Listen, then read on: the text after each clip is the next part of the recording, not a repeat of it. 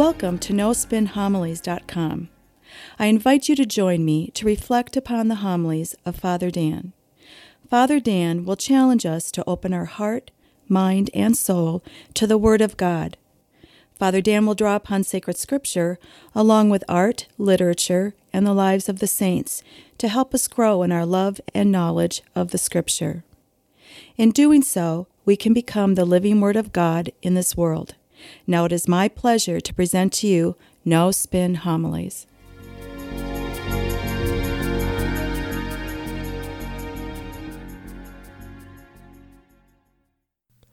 Today, Holy Mother Church celebrates Palm Sunday, and in doing so, we read the Passion of Jesus Christ. Each year, we read a different Passion account. This year, we read from Mark. Next year, it will be from Luke. Now, when we read the Passion, there's always that hidden danger, what I would refer to as that principle of familiarity. We say to ourselves, oh gosh, I've heard this story so many times, and we gloss over a story that is so rich in symbolism. Well, what I want to do is in the next few minutes, look at some of the aspects, point out and highlight some of the great symbolisms that make this story, in fact, probably the greatest story in world history. Now notice how it begins. Mark tells us of this woman coming in as Jesus and the apostles are celebrating the Last Supper. She comes in and she breaks an alabaster jar of oil and she pours it over Jesus. Now we don't know this woman's name. Mark doesn't tell us. But if you go into John's Gospel, John reveals the identity of who this person is. It's Mary, the sister of Martha and Lazarus. She breaks open the jar, and in doing so, she pours all the content of the oil upon Jesus. Now, when I anoint somebody, I just anoint just a little bit of oil on a person's forehead as well as the palms of their hand. And yet, she deliberately breaks open the entire jar and pours all the oil onto Jesus. She holds nothing back. It's an overwhelming gesture. Notice, too, she pours it over Jesus' head. Now, this references a great Old Testament symbolism in which, in the Old Testament, when God appointed a priest, a prophet, or a king, he always anointed that person in that way, such that this was God's chosen one. I'll give you a great example of it. The story of David. When God anoints David as the new king, Samuel searches him out as the prophet. And when he finds David, he does exactly what this woman does. Samuel breaks open a jar full of oil and he pours it over David's head as a symbol that David has now been the chosen one, the anointed to be king. And David stands there drenched in oil. Well, this woman now anoints Jesus as king. When will Jesus claim his throne? When he mounts the cross. When Jesus mounts the cross, the whole world will see that he truly is a king, that he will hold nothing back, even his own life. Now, fast forward in the story. Jesus celebrates the Last Supper with his apostles. He does it in Jerusalem. He does it in Jerusalem because, like all good Jews, they celebrate the Passover in Jerusalem because that's where the temple is. And that's where the ritual sacrifices will take place for the Passover meal. Remember, the Passover is a sacred meal, and it's a ritual in which the Jews recognize and remember their liberation from slavery in Egypt. They celebrate it, and it's one of the most powerful celebrations in their entire year. It would be likened to if we took Christmas, Easter, and the 4th of July and rolled it all into one celebration. That's how powerful it was. To give you another indication of the magnitude of this celebration, Jerusalem during the time of Jesus, on average, the population was around 30,000 people. But during the week of Passover, Jerusalem would swell to 130 to 150,000 people. That's how popular and powerful this celebration is. And so Jesus celebrates the Last Supper, or the very first Mass. He institutes our Eucharist in our Mass. Now remember, the Passover was a sacred meal that remembered Moses leading the Israelites out of slavery of Egypt to the promised land of Israel. Well, every time we gather for Mass, you could say we celebrate the Catholic Passover. Every time we gather for Mass, we remember Jesus Christ leading us out of slavery, the slavery of sin and death, and leading us to the promised land of heaven. Fast forward a bit. Go to the garden. The apostles, they cannot stay awake. They cannot prayerfully stay awake to support Jesus. Now, despite their failure, Jesus is not disappointed, nor is he angry or frustrated by them. Notice what he says. Get up and let us go. He wants the apostles to accompany him, to stay with him all the way to the foot of the cross. This is good news for us. Despite our weakness, despite our sinfulness, Jesus does not give up on us.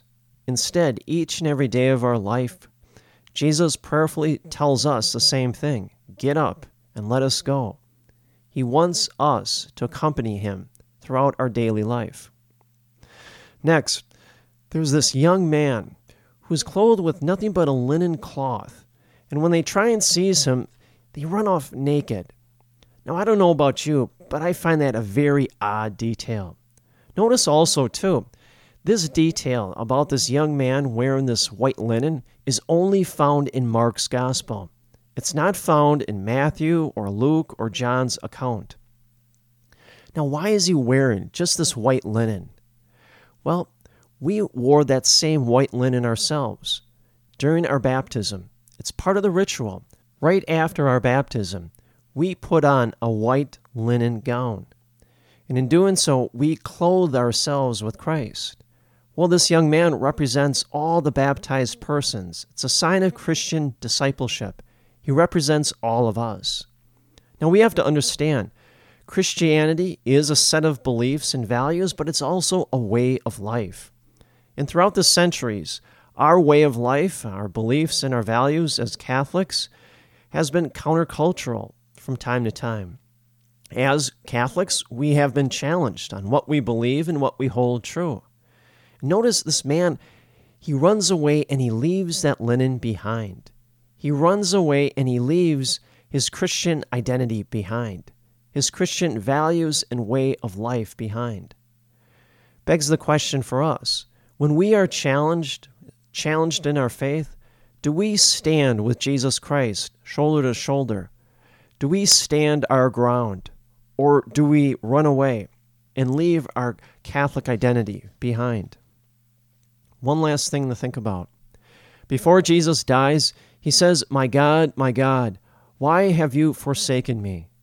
Now, don't fall for the trap in which Jesus truly believes that God the Father has forsaken him, abandoned him. No, not at all.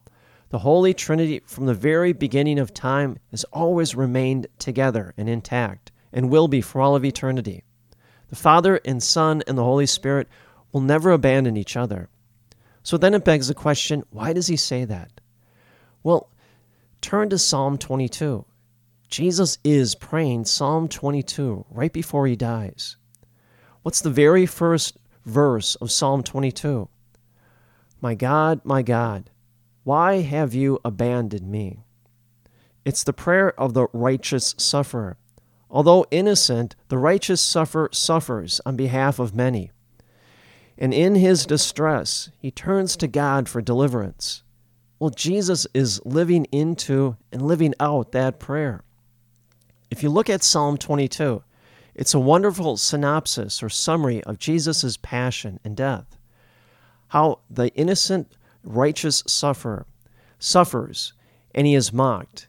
And finally, they cast dice for his garments.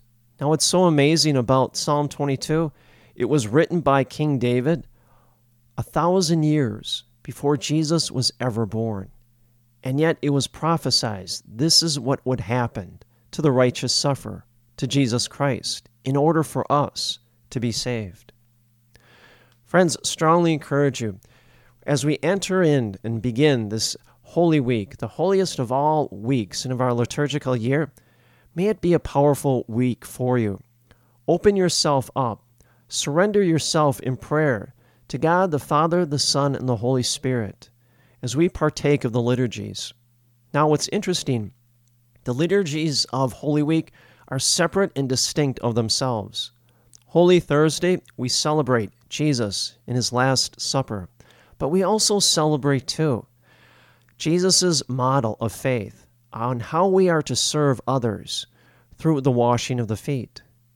Also, too, on Holy Thursday, it's the celebration of the birthday of priesthood. When Jesus celebrates his Last Supper, he initiates, yes, our Eucharist, but he also ordains the apostles. And so Holy Thursday is the birthday of priesthood. Good Friday is separate and distinct from Holy Thursday. Good Friday, we remember Jesus' great sacrifice on the cross. And finally, Holy Saturday, the Easter Vigil or Easter Sunday, we recognize and celebrate Jesus' victory over death through the power of his resurrection. Friends, strongly encourage you, enter into the mysteries of the liturgies of Holy Week through prayer by surrendering yourself to God. And in doing so, allow God to draw you into this most sacred and holy time. And may the peace and the grace of Jesus Christ rest upon you always.